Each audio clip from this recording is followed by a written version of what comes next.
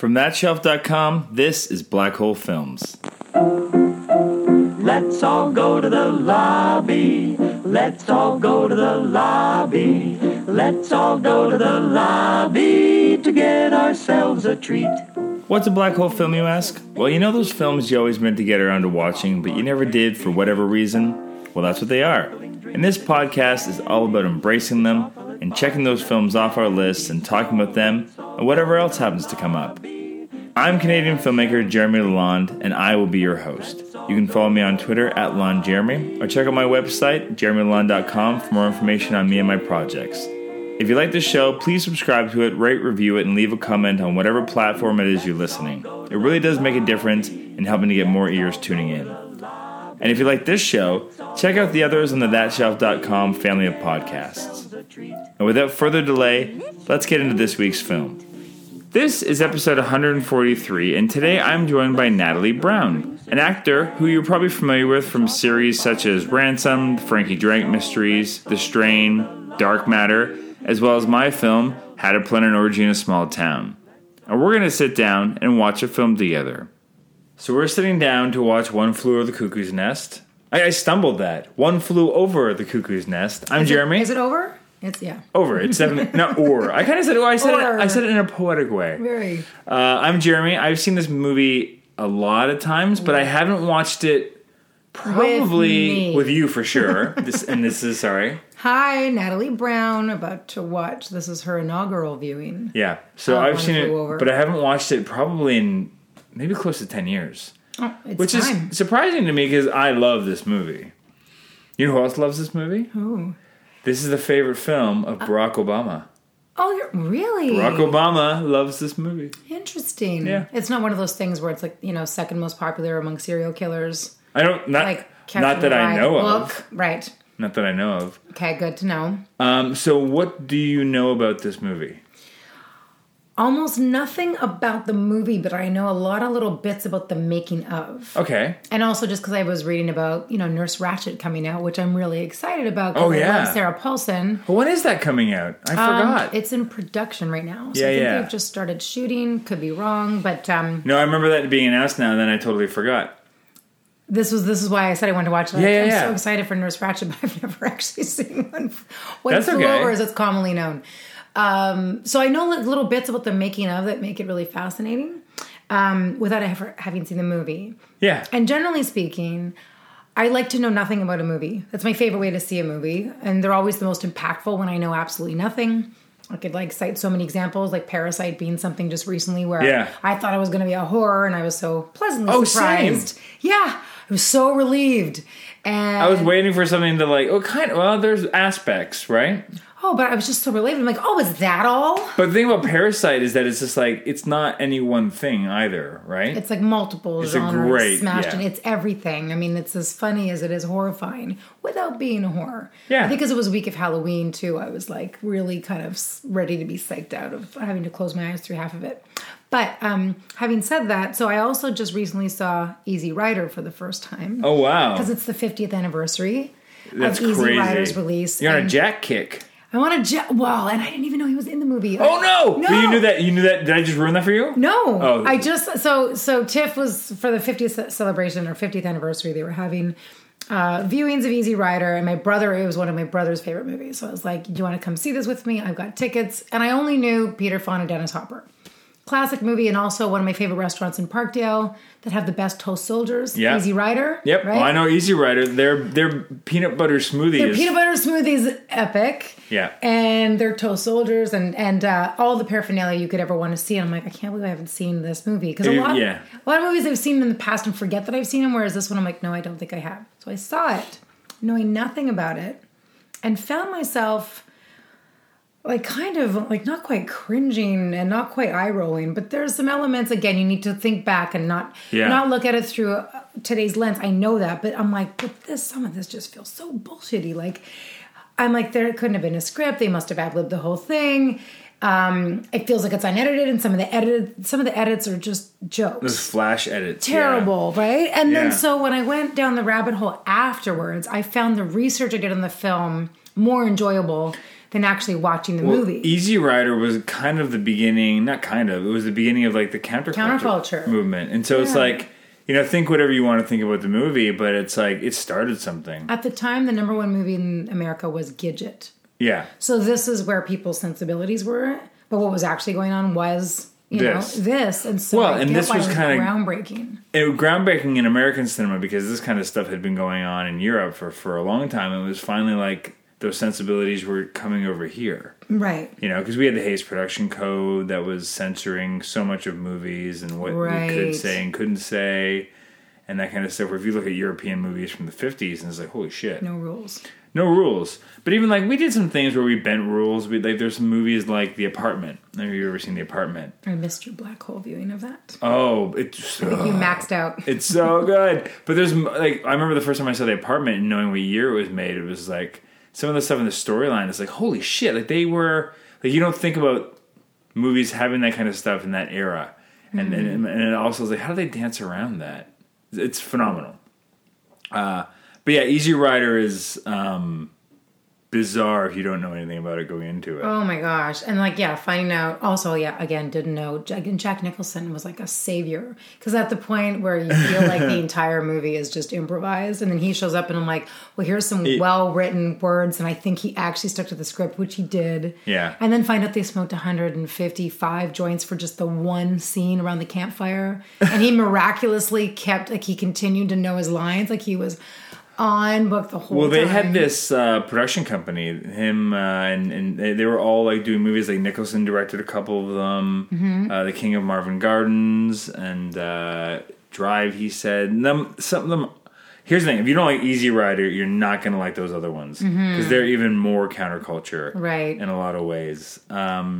But Dennis Hopper, he never directed again, did he? He directed one before, one after, and then no one wanted to find He directed another movie like many years later, and then I think he flirted with something recently. But it was amazing because that movie came out and did crazy business. Yeah. And you would think that he would have had this huge directing career from it. But also you look at it and you look at the kind of movie that was, and it feels like it's almost a fluke. It was a bit of a... He had 80 hours of footage from New Orleans alone. His cut was like 4 hours. I feel like he was so... And him and Peter Fonda never spoke again.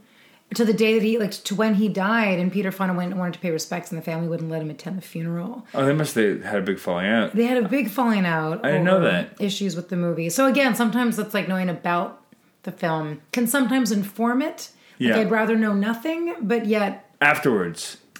I'd rather know nothing watching something, but there was so much to know that might have behooved me while watching the movie. Yeah, but then sometimes it warrants a second viewing, right? Right. Because that is the thing, right? And I'm still working on first viewings. That's okay. That's okay. But it's like, but that's the interesting thing about, and we talk about it a lot in the podcast, is like context. Especially when you get into like, you know, movies that are a bit outdated, and when it comes to like sexual politics and race and gender and all these kind of things, where it's and just mental illness. Yeah, it's like, can you forgive a movie because of when it was made?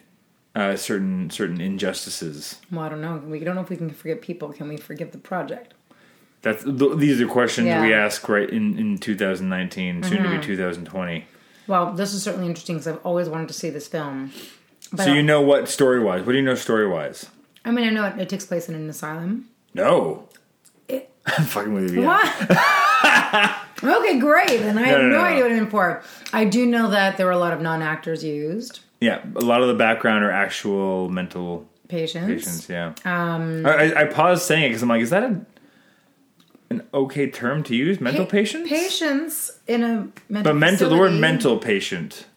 I don't know. I'm like, that, I don't think we can say that anymore, can we? Context is everything. But luckily we broke it up. I said mental and you said patient, so we didn't technically as long as we keep a little. But I guess what's the proper word now or phrase? I mean, patients of mental illness. There we go. Yeah. Oh. Feels like the same thing, but well, let's just move on. Someone tweet us the answer of our inappropriate question. We're trying to be PC here and be woke. Also, I can't wait to see the fact, was she not the only female in the movie? Ratchet? Yeah. I believe she's pretty much the only female, but I think... I don't want to say who, but I think there's one or two other very, very small female roles. Oh, that's not true. There are other female roles. But there's like... They're very much like one scene, two scene type things. Mm-hmm. I also heard that Is it Milos? His first name? Milos, yeah. Yeah, the director. Often wouldn't tell them when the cameras were rolling. Yeah, because he just wanted to like capture stuff. Mm-hmm. Yeah. Do you know anyone else that's in the movie? DeVito. It's his first film. No, it's one of his. I don't know if it is his first film. Oh, wow. And there's another very famous actor. Okay, then don't tell me. I won't tell you. There's a couple. There's one that is like big household name, and others that you'll probably recognize. Christopher Lloyd? Yep. Okay. It was his first film for sure. I wish I didn't know. I almost wish I knew nothing because, like I said, not knowing that Jack Nicholson, and I was like, oh my god, he arrives in Easy Rider, just this godsend. Breath of fresh air. Ways. He's a breath of fresh air in that movie. Boy, did they need him, and I think they didn't want to cast him. And even in this, they had other people up for both roles. Yeah, so Audrey Hepburn was offered the role of Ratched, really? And so it was like. I was looking at the list. There's just so many. I almost said Jessica Chastain. Oh, Angela Lansbury. Yeah, there's a whole bunch. Chastain. Probably could. Who was it? A ton of actors were.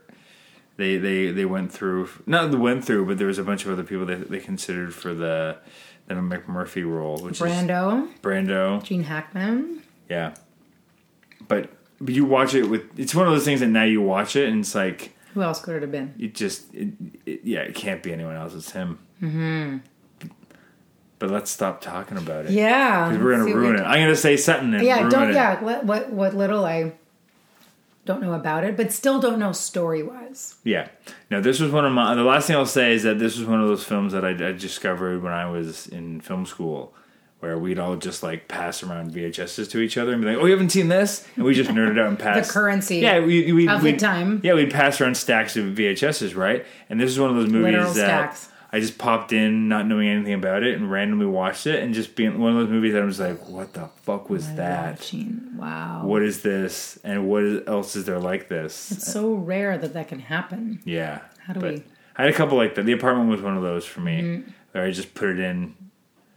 Going, oh, it's a little romantic comedy, and then walked around in a daze for the rest of the day going, there's not, what more is like that? I need to find other movies like that. And people are like, no, that's it.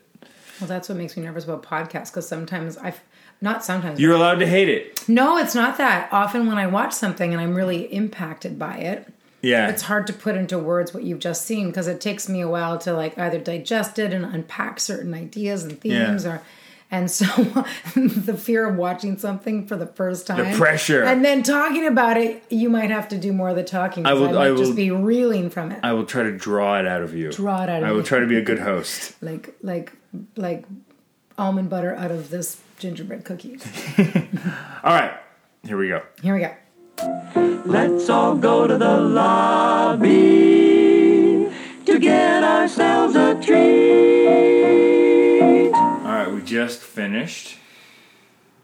And processing. Oh, wow. What did you say? You said that it might be one of the best, most powerful endings to any movie I've seen. Yeah. Mm-hmm. And all the way along, it's far from a perfect movie, but it's a perfect fucking ending. Yeah. Like I'm gonna need some help unpacking this. That's okay. What keeps it from being like a perfect movie for you then? Just that it's slow. It's kind of aimless. No, I can watch an aimless movie with great performances. Yeah. And interesting characters for hours, and I have no issue with that. Some of my favorite movies are like character driven and sort of meandering story wise. I just wasn't sure necessarily where it was going, but I'm enjoying the ride. And I wasn't really sure about, oh my God. I wasn't sure how I felt about Ratched, because I think I had expectations of her not necessarily being more evil, because I knew that when they cast her, when they cast Fletcher, she didn't go about playing the character as particularly evil, but I was left a little bit... Yeah, but it's a weird... But, I mean, she is, for lack of a better term, the villain. She is. Because she has to be, because no one else is necessarily. But she's just doing her job. she's just doing her job, but then there are those little moments where it's just like she closes down the vote for the thing. And it's just like, come on, like he just... But the fact that she even allowed for a vote was kind of generous, and lenient to begin with. Well, and then there's the moments where they're all meeting in the doctor's office, and she's the one that's like, "We should keep him. I think he could get better here." And she's the only one that comes to his defense, right? But then you have to ask: is keeping him there actually a chance at revenge the best thing? Well, it's like, and for me, it's like having not watched this in a long time, but having thought about it a lot over the years, and as I write different stuff, I think about, like, this is, in many ways, it's an ensemble film, and I think it falls under what you would call like kind of this subgenre of like institutionalized. Is a kind of the theme of this film, and films that are like that are about like you either join something or you have to blow it up. It's like they tell stories about either like submit and you become part of the system, or you have to destroy it. And for him at the end, they lobotomize him. Heartbreaking. Yeah. And didn't see that coming. I thought he was going to fake his way right through to the end, and then I knew he died, but I thought it was going to be by trying to escape. And essentially... Oh, you didn't know he died? I think I knew he died. I kind of blocked it out, and I was like, oh, right, because I thought maybe they'd get him while he was trying to escape, which essentially they did. Yeah. I mean, what happened to him? They did get to him because of what he did. I'm trying to think of the character's name. Billy? Billy. Poor Billy. Brad Dourif is amazing in this movie. Unbelievable. He steals it for me. Isn't he great? Yeah. Him and Chief. Chief, yeah. Well, Chief... One who does so much and one who does so little, but their presence is just overpowering. But they don't milk it. It's like it's a movie full of amazing performances, but everyone is just kind of there. Mm-hmm. Even like DeVito. He's so sweet. He's so small and sweet, and the guy that plays Cheswick breaks my fucking heart. He is the only one that I feel like you felt the acting? I could tell for sure it was an actor, and some of the other ones sort of ride the line. Billy, though, my God. What's his name again? Brad Dourif. Oh, my God. Phenomenal. Wow. For those who... so Brad Dourif is like a character actor. He's like... He was in Deadwood. He was a doctor on Deadwood. He doesn't play Wormtongue, but he's in the Lord of the Rings movies. He does a lot of voice work in certain things. I think he played... No. I get it wrong. I almost said Joker, but that's not true. That's Mark Hamill. He was the voice of Chucky. What? In the Child's Play movies. Oh, wow. So he's one of those guys that's always been around. He's a character actor, but this is not his first film, but definitely like... I have to say he must have been nominated. He didn't win. Although this is one of those rare films. It swept the top five. The top five. Yeah, it was one of the only... at the time, it was the third film to have done it. Did she? She won, yeah. She won for Best Actress. He won for Best Actor, Director, Screenplay, and Best Picture. And Best Picture, yeah. And there were two other nominees, too. I think editing and cinematography. Yeah, but didn't win for anything else. It didn't win for, just the five. The five. Perfect ending. Because what's the last thing Chief says? He says, I feel big as a mountain or powerful as a mountain. Yeah, he says, I'm ready to go. I feel as big as a mountain. As big as a mountain. Because that moment when he says that he can't escape because McMurray is so much bigger than him, it's just such a heartbreaking... I know. You don't understand. You're bigger than me. You had that great reaction when Chief speaks for the first time. Oh, yeah. That's everyone's who I've ever watched this with. For the first time. They're just like, because you buy it. You buy, well, because there is a, and I guess here's a question to ask. Was McMurphy crazy? Did he belong there? No. So that makes the end even more heartbreaking. Yeah. Yeah, because, and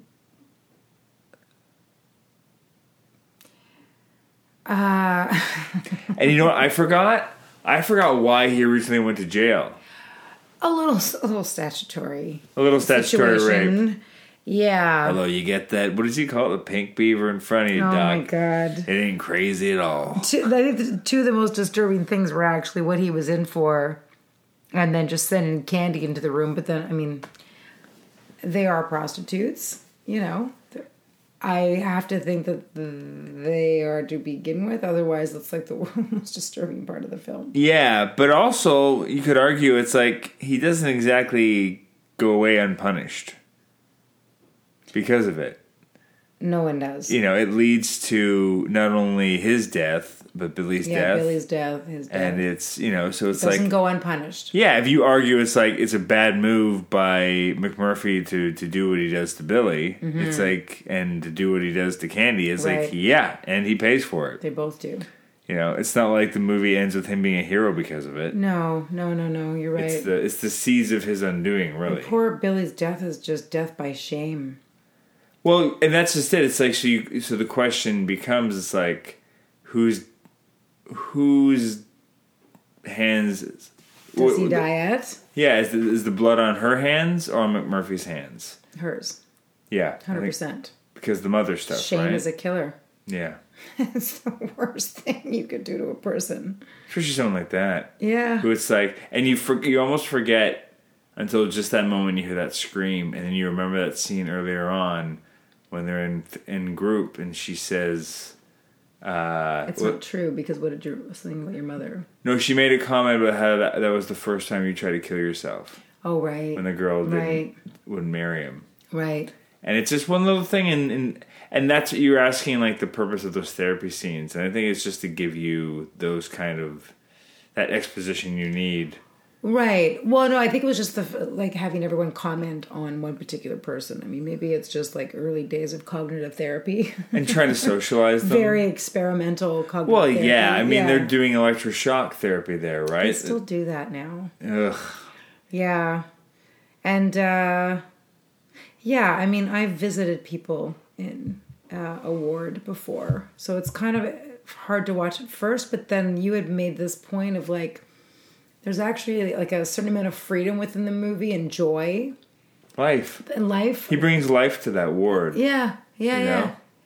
So yeah, you kind of sort of quickly get past the, the reasons he's there. And the pity that you're feeling initially, just even being entertained.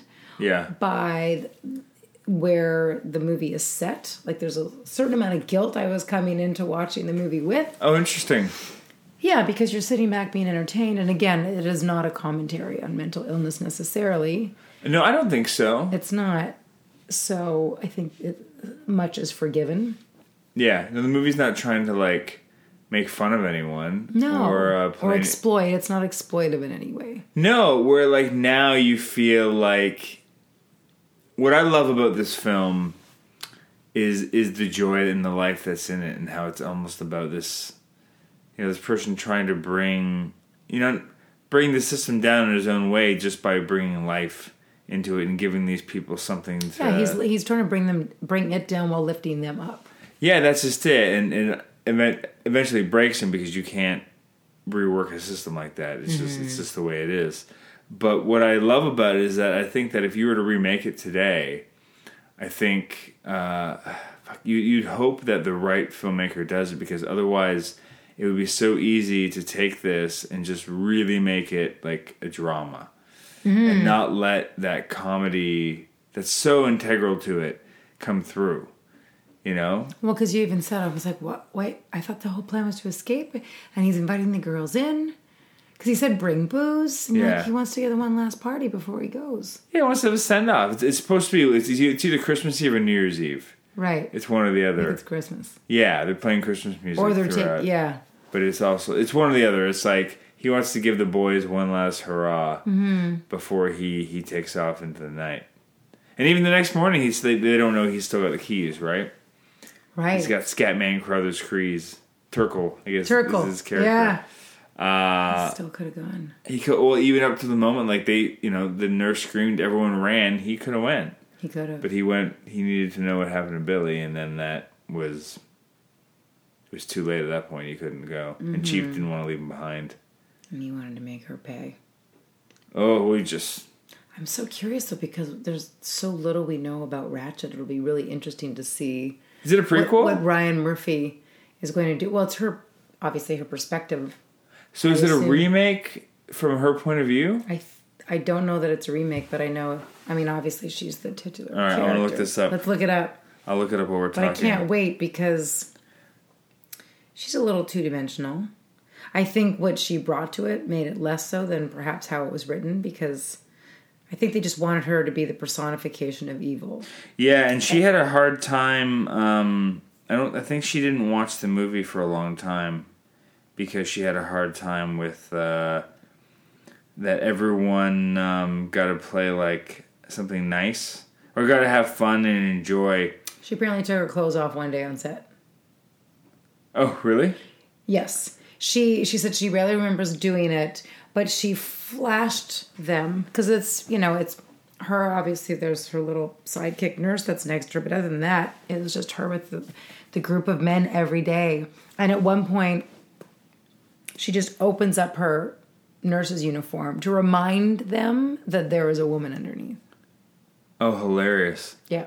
Yeah, well, she just wanted to have fun with it, and I think she resented Milos Forman for trying to keep them separate and trying to create this real, like, the guys over here in their group, and she's separate. Mm-hmm. And she wanted to be able to, like, bond with her castmates, but I think he made a real point of keeping them separate. Oh, even in between. And so it really, I think the whole process for her was kind of unenjoyable. Yet another one of Jack Nicholson's co-stars having a miserable time working. Yeah.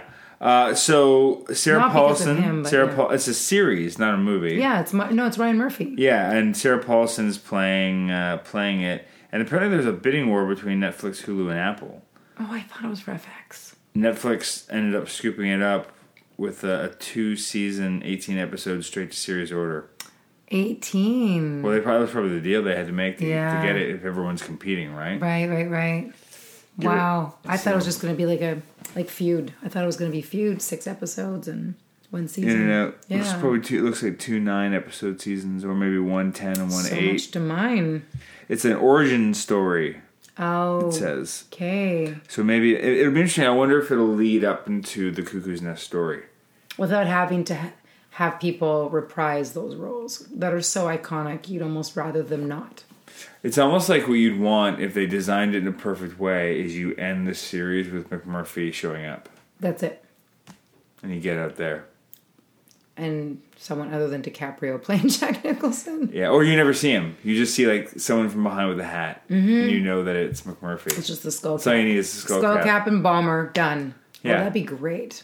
And you don't get to see the face or anything, right? Just the presence shows up. Yeah. I think it's safer. Yeah. Well, and what would be interesting, because I'm sure the way you kind of said she's kind of a two-dimensional character. I think what I'm hoping the series does is she starts off as this, bright idealistic nurse who we see this same thing. It's like she wants to believe that she can like undo the system, but then the system ends up undoing her. Yeah. And everyone else in it. Yeah, it'll be kind of like a tragedy in a way, right? Mm-hmm. It has to be, I think. Ultimately, I think you have to start off for a character arc like that to work, and for her to end up where she is here, mm-hmm. you got to start off with her being idealistic. Mm-hmm. Well, and I mean, with some of the patients too, they're there by choice, right? Yeah, which is a shock to McMurphy. He's like, "Well, you guys are fucking crazy to be here." Yeah. But yeah, hopefully you're giving them a better day than what they'd have otherwise. Well, I mean, that's just it. It's like they know enough to know that they don't fit in regular society, right? And so for them, it's safer for them, and they feel more comfortable being there. Well, and I mean, yeah, it's a guaranteed, meal, roof over their head, and with some kind of someone to watch. They don't have to burden a family member with if they even have that. them. Yeah. Oh boy, let's not go down that tangent. But yeah, no, I know. Well, 1 off the list. Check. 2 off the list. What's what else I haven't seen? What did you do for Halloween? Well, this year I did Evil Dead, mm-hmm. and then we did Texas Chainsaw. Yeah. And I can't remember. I think we did one more, and I can't remember off the top of my head now. Why? Do you have a horror movie that in your back pocket? It's not horror, because I feel like, because I shy away from it. I'll work in it. I can't watch it. I never have been able to. Like growing up in the 80s when all my cousins were like, of course we're watching the Friday the 13th, the Nightmare on Elm Street. But you watch the stuff you're in. I can, but even then, like if it's fantastical, it's fine. If it's supernatural or just like real people doing evil things, I can't hang. Like I have to sit behind everyone with one eye open and but when I saw The Shining, I think I told you this. Yeah. I hadn't seen it. We were shooting in an abandoned motel 2.5 hours outside of Winnipeg. And it was like the middle of winter. Everyone else wraps first. And another actor says, well, you know what? Here's my room key. I got a bunch of movies loaded up on my laptop. Watch whatever you want. So I'm by myself in an abandoned motel. The snowstorm hits.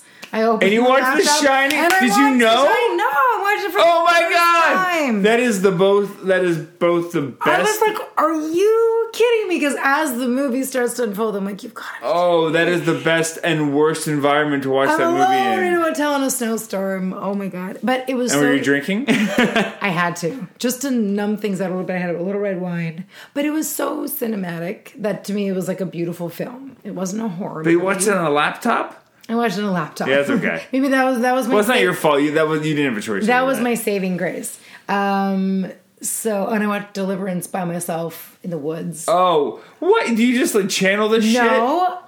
My boyfriend was allergic to something and took one too many Benadryl. And the only like non-Russian VHS movie at my friend's mother's cottage was Deliverance. So they just watched for fun? And I find out I get a text from her brother saying, by the way, berries were scarce and their bears have been brave, and one actually had come right up onto the porch that day. And they just left me the key, and my boyfriend's like dead to the world, and I'm like by myself in the woods with bears. Anyway, so I haven't seen Rosemary's Baby. Oh, we haven't done that yet. You haven't done it yet? We'll do it next Halloween. And I'm dying to watch that because That doesn't necessarily have to be a Halloween movie. It's not necessarily Halloween. I wanted to watch it this Halloween, but I know for some people that also don't like horror, it's like their favorite film.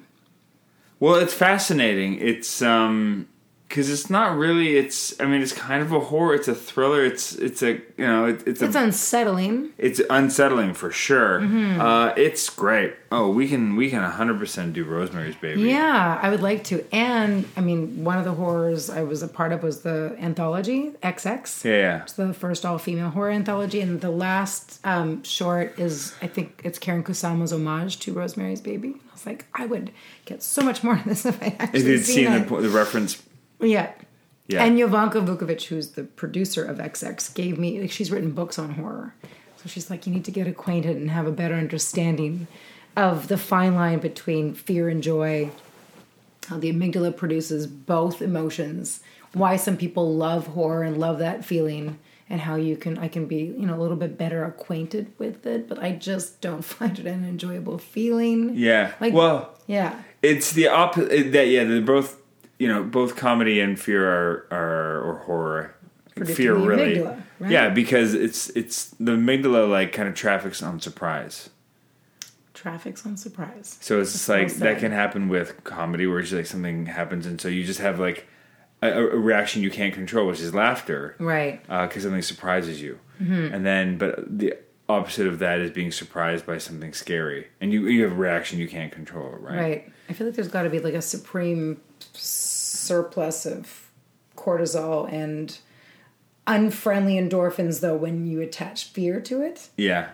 That I don't particularly enjoy the feeling of. For a long time, I hated horror movies when I was younger because I just didn't want, I'd sit there with my hands clenched going, just do it. Do the scary jump thing. Yeah. And get it over with. You bastards, stupid filmmakers. But now, I think at one point, just the more I studied film and got into it, I think I got over watching scary movies by just sitting down and going, I'm going to analyze this movie while I watch it, and therefore it can't get me wrapped up into it.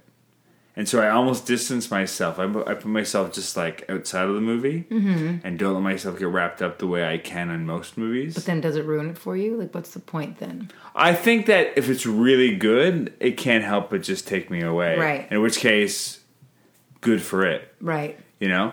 They got you. And it deserves that extra level of attention from me. But that's just almost like my way of like safely watching it, where I just go, I'm going to distance myself. That's not scary. That's not scary. That's not scary. Or I'm like, I see what they're doing now. They're going to build this up, and they're going to do this, and they're going to try to jump me, or here or they. And so whenever I think a trope is coming and they upend it somehow, I'm just all the more impressed. So what was the last one that impressed you? You know what? I saw something at the Toronto After Dark Film Festival. It's a Canadian movie, so I get to promote that. It's called Witches in the Woods. And it's just like one of those typical like teenagers in the woods movies. Right.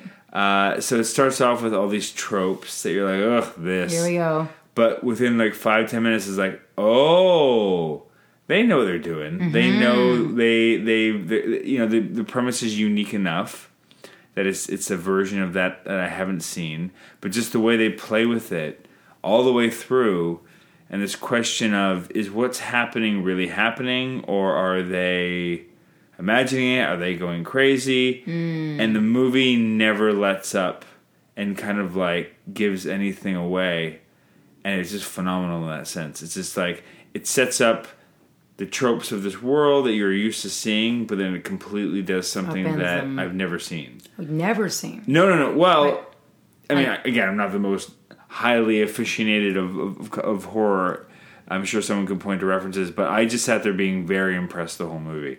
So I don't know when or how it's being released to people, but check it out. It's a phenomenal horror thriller type film that played at Toronto After Dark this year. And I can't recommend it enough. Witches in the Woods. Witches in the Woods, or Witch in the Woods. I think it's Witch in the Woods. Next Halloween. Yeah, really really great flick that I think it's probably still doing festivals, but should be released in 2020. One would hope. Check it out. Good Check shit. it out. Any final thoughts on Cuckoo's Nest though before we? How soon does Ratchet come out? Oh, you know what? Did it say? I'm curious. I think it's in production. These are. It must be. Well, I wonder if they aren't shooting both the first and the second season. If they got an automatic renewal. It doesn't say. I don't see any information. It was shot in 75, but took place in 63, and this was a prequel to that, this is a prequel. This said. I think I'm literally set just in the 60s. gazing through. I feel like it says it starts in the 40s, late 40s. Oh wow. Ratchet is beginning in 1947. Wow. Which will follow Ratchet's journey from evolution from nurse to full-fledged monster. Oh. The series will track her murderous progression through the mental health care system. Murderous? What the fuck is that about? Because I don't see her as a monster. Well, I guess you're going to. Spoiler. Wow. Well, she's a monster. Sarah Paulson, I guess, is willing to go where Fletcher was not. Well, it's one of those things, too. It's like so many, like, iconic actors. Audrey Hepburn would have been an interesting choice. Were offered that part and turned it down, but it's one of those things that, once the movie became what it became, like how many people were kicking themselves in the ass. Oh, yeah. But she apparently only signed on if Milos was willing to not soften her, but make her at least a bit more sympathetic. Or, like, an instrument of evil, but not at her hand. She's part of the system. Yeah. Just doing her job. Yeah. So were the Nazis. Oh, I just know. Doing their jobs. Yeah. Gotta feed the family, eh? I'm not saying that. No. I'm just saying. Whatever you have to do to approach the character. The things that people justify for their behaviors to go, I'm just doing my job. It's not my fault. To put food on the table. Yeah, but it's like, you could do a different job. You could do a different job. Although that's not true in some situations. In this situation, yeah, she could leave nursing and do something else. I think during World War II, how many options did she have at the time? Her? Mm-hmm. That's fair. Mm-hmm. Well, she could have been a nurse somewhere else. She could have went to an old age facility. She could have went. But it's like, you got to imagine there's something about force-fed people their meds there too. Yeah, but I think there's a bit of like, I think she kind of probably gets off on the power. She gets off on the power. There's something she enjoys about. They don't really play off on it, but McMurphy makes that bet with them all that it's like, give him a week and he can plant a bug up her ass. And that's kind of like the thing that's keeping him occupied and having fun for the first little bit and just watching the chaos. Like that first scene, that first therapy scene, when he's just joined the group and he's sitting down, I don't think he has a single line in the whole scene. He's just taking it in. Right. And just like watching the insanity unfold. As that one guy, one of my favorite lines is, "I'm just tired, and it's all a bunch of baloney." Or something like that. That was the classic line that... there was a whole bunch. Staying power. A whole bunch of the in this movie had that amazing staying power for a bunch of my friends in college, and we just had like a bunch of running jokes. The baloney one. There was also this like... It was one, I can't remember, I'm going to quote it wrong, but it's when McMurphy's meeting with the doctor in the middle of the movie, and he's like, "We don't think you're crazy." It's like, "What's crazy? You want me to shit in the floor?" Like, stuff like that was big with us. I think a bunch of Martini's little lines. Cheswick. Oh, he had one that, I forget, cracked you up. Oh, it's at the beginning. It's like, "These are Chester Cheswick's cards." There's something he says at the end of that scene that killed me. The whole bunch of it. This is one of those movies, I think, when I watched it, after watching it the first time, I must have rewatched it a dozen times within like the next year afterwards. If I would have liked to have rewound actually several parts.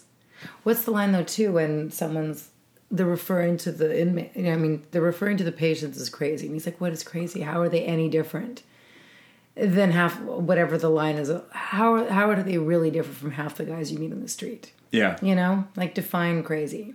Yeah, and that's kind of what it is to the movies. I think the big question the movie asks at the beginning is McMurphy crazy? Mm-hmm.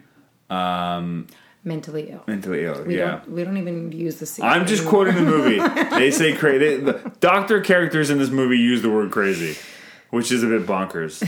We just gave this interview a shelf life. But that is the question the movie asks: is McMurphy mentally ill? Does he belong there? Mm-hmm. And whether or not you believe he belongs there, by the end, the movie makes a decision that he belongs there because they'll lobotomize him. And whether or not he belonged to be there, in earnest, he has to be because of what they've done to him. Mm-hmm. Chief kills him because it's the only way to set him free and take him with him. Was his he sees it as a humane act for his friend, which I think it's hard to argue against.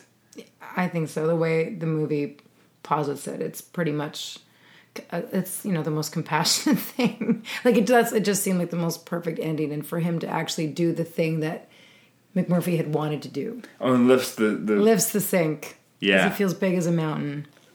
Exactly. And that's how he makes a run for the hills. He's finally ready. Well, Billy says nobody could lift that. Chief can. Oh, Chief sure. It's like fucking solid marble. and he hoists it up on his shoulders. Yeah, he's not fucking around. But that guy's big as a... I read somewhere where they...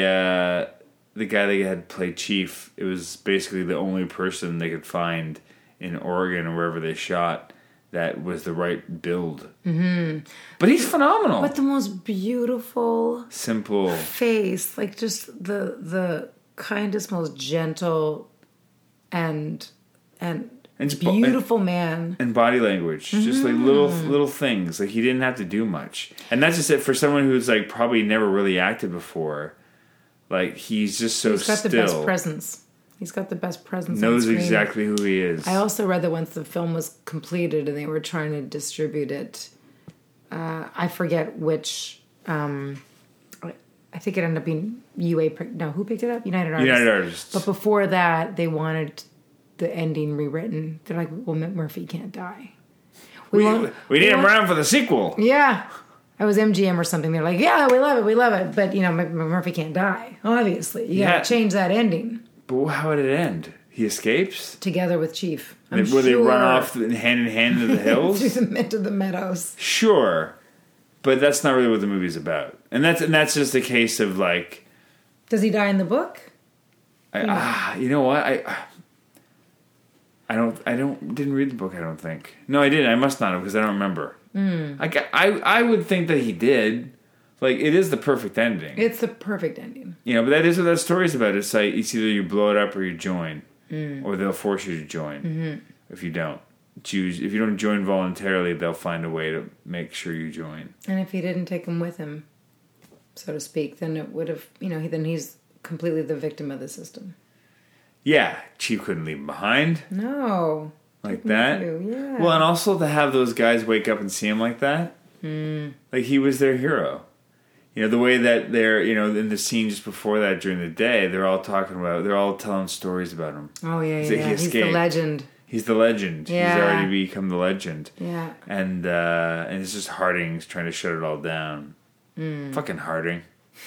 You remember all their names. Well, I'd seen the movie so many times. You've seen it a few times. Yeah. And I heard Danny DeVito, I don't know if he was about to marry Rhea. What was her last name? Rhea. Oh, yeah. His wife. Perlman. Yeah. And that's how he created the imaginary friend. He wasn't quite sure exactly what his character was or why he was in there, and then created the imaginary friend because it was actually he was constantly talking to his wife because he missed her so much. She was on opposite coasts and they were about to get married and they were so far away. And I think they had to check in with a psychologist, like an on-set psychologist, continually check in to make sure, because there was, I don't know, I want to read up on this again, but one of the actors didn't break character. Never broke character, and they were worried about him. There was a couple actors stayed in character. And he needed psychiatric care for months after the movie was finished filming. Because he just stayed in it. Mm-hmm. I wonder who that was. I remember reading somewhere that a couple of them just kind of stayed in it while they were shooting. Right. But that's not uncommon. No. I know a lot of actors that it's like if they have an accent and something, they just kind of stay in it. Wow, I mean, a lot of people will stay in it for whatever reason, whether it's just an actor or a character, but I know a lot of actors, too, that have to play a character that is really dark and far away from them, which is why they stay in it, and then it takes them Or they go the opposite, and as soon as they call cut, they start cracking up jokes. Just to, one break or the out. other. It's one or the other. Yeah, it's an interesting But ones thing. that stay in it, I know, have had to, shave their head or, do something drastic to just, shake it off. And yeah, I was trying to watch the movie thinking, I wonder who is it that's so in it that, and wondered if it was Billy. Might have been. I wonder. He's so great. That wouldn't surprise me. Oh, just another reason to watch Deadwood. Oh, the torture you do for your art. I know. Oh, Deadwood's great. I know Deadwood's great. Just that's the 1001st reason that I need to watch Deadwood. Yeah, that whole cast is just like a all-star team of phenomenal actors. Mm-hmm. It really, really is. Didn't the movie just come out? The movie just came out. I still haven't seen it, actually. I'm excited because I was looking at the in-flight entertainment for an upcoming trip, and apparently Deadwood's on the plane. Oh, so I'm looking forward. Forget about where you're going. I'm looking forward to finally seeing it on the plane, which is not. I realize the most ideal place to watch it, but that's where I will be watching it. It's a good time, a good way to be alone with the. I'll be curious to see. I'm really, because it's just it's such an interesting show because it kind of shifted over the course of it became almost Shakespearean by the end, even in language and the way Milch. I think if you watch the pilot. And then what ended up being the series finale, it's just the way they write the dialogue became much more poetic and lyrical by the end. Nonsensical to some extent and for some characters. But, yeah, it really, really shifted and became something interesting. But it's gorgeous. Deadwood's just a phenomenal series. And 7 seasons, no? 3. The only one 3. Oh, what? It only did 3 seasons. Sons of Anarchy. That's 7. Yeah, Sons of Anarchy is 7. I haven't seen Sons of Anarchy, but I know it went 6 or 7 anyway. 7. But Deadwood only went 3. I can do that. It was a weird time. Yeah, and they're only I think a dozen episodes each. Right. And it was a weird show, and why I don't even know why it had such a following. But I think what was happening was HBO was kind of struggling at the time. It was just before they were doing that Rome show. It was after Sopranos. Carnival. Mm-hmm. And so they did these 3 big, expensive period piece shows in a row. And I think it was they had to cancel Deadwood to pay for Rome. I think they overextended themselves and they couldn't afford it. Yeah. And which is the most heartbreaking thing because Rome only ended up going a season. Yeah. And Carnival got canceled after 2 as well. Yeah. And then, of course... And Deadwood paid the price. Yeah, and then when Game of Thrones came up, I actually refused to watch it because I was like, HBO is going to fucking cancel it after one season because they'll realize they can't afford to make it. And so I literally didn't watch Game of Thrones until the final season was starting to air. And which most people would say great because you can actually. I binged the whole thing. It was great. You don't have to rewatch a season to remember who's what. I gotta binge it, but that was phenomenal. I remember I had bought the box set, and that's how I watched it the first season. And I was home for Christmas, and I left it. And my dad was like, "Oh, I'm gonna maybe I'll pop one in and check it out while you go out with your friends." I was like, "Sure." And I came home 12 hours later. And I hear the TV still on. It's 2 a.m. Oh my God. And I go down and my dad's watching the last episode. I was like, Dad, are you watching these out of order by any chance? He's like, no. I was like, you just sat here you binged the entire season? What? And my dad is not a person that sits down and watches more than a movie at a time. He was obsessed. Game of Thrones. No, Deadwood. Oh, first season of Deadwood. Oh, yeah. Couldn't put it down. I love that. Yeah. Just watched the whole thing straight through. Got up and maybe had bathroom breaks and some food, but he stuck it out. He watched the whole thing straight through. I love when that happens. Yeah. It's how it needs to happen because sometimes the break, you got to go back and then, Yeah. I don't do that very often. When I do, it's so good. Watch it. I did it with Fleabag. Oh, Fleabag's great. Fleabag's easier though. Real cool because it's so short. It's 6 and 6. And then it's a 3-hour movie. And then there's a hole left in your insides because it's because you burn through it so quick. Oh, and it's what I needed to see, and I need more of, and I can't. I'm gonna go see the streaming of her one-woman show though. This weekend, yeah. Nice. I think this weekend and next weekend, and that's it. That's all we got. Well, and finished Killing Eve. Nice. So holiday movies. Holiday movies. Yeah, well, this is gonna air after the holidays, I think. Oh, okay. So we would have done if I get them all recorded in time. New Year classics. Yeah, we screwed up. We did Home for the Holidays. Yes. Thinking it was a Christmas movie. It's a Thanksgiving movie. Oh, same. Close enough. It's close enough. American Thanksgiving's I'll put that one on. Close. Yeah, I put it first in the order. And then we're going to try to record... Is the Kate Hewlett favorite? Kate Hewlett's favorite. And everyone was like, why the fuck? So I still have to have this conversation with Kate Hewlett. I haven't had a chance to follow up with her. But we're going to try to do Miracle on 34th Street and The Hebrew Hammer, which is a Hanukkah film. What? Yeah, I think it's fair. Not dark comedy, but I think it's a parody movie. Oh, okay. I don't know much about it. I just know the title. Okay. And that people have talked about it, so I'm going to watch it. My only Christmas movie is A Christmas Story. End of story. Oh, it's so good. It's the best. It's the best. We have someone on our street that has the lamp. No. Oh, yeah, you can get it on Amazon now. Yeah, you can buy them anywhere. It was shot in St. Catharines. Yeah. Which is where half my family's from. Nothing's ever been shot there since. I knew that growing up because my mom told me every time we watched it, this was shot in St. Catharines. Because we grew up near St. Catharines. My family's from St. Catharines. I didn't know that until a year ago. Oh, amazing. And I loved it anyway. My mom did that thing with the tongue. Oh, really? I think I tried it. I did it too. Yeah. Just to see just the tip and then left that part of my tongue on the pool. Yep, same with her. They had to pour hot water on the pool. Yeah. And then burn more of your tongue to get it off. Yeah. My kids, we showed it to them 2 years ago, I think. Yeah. And they lost their minds. I think they play it for 24 hours straight on one of the channels. One of the channels, that's all they play. I ended up buying it anyway. I have it on DVD. Yeah, I picked it up. I found a cheap Blu-ray. But even though despite I know that one channel plays it on a loop.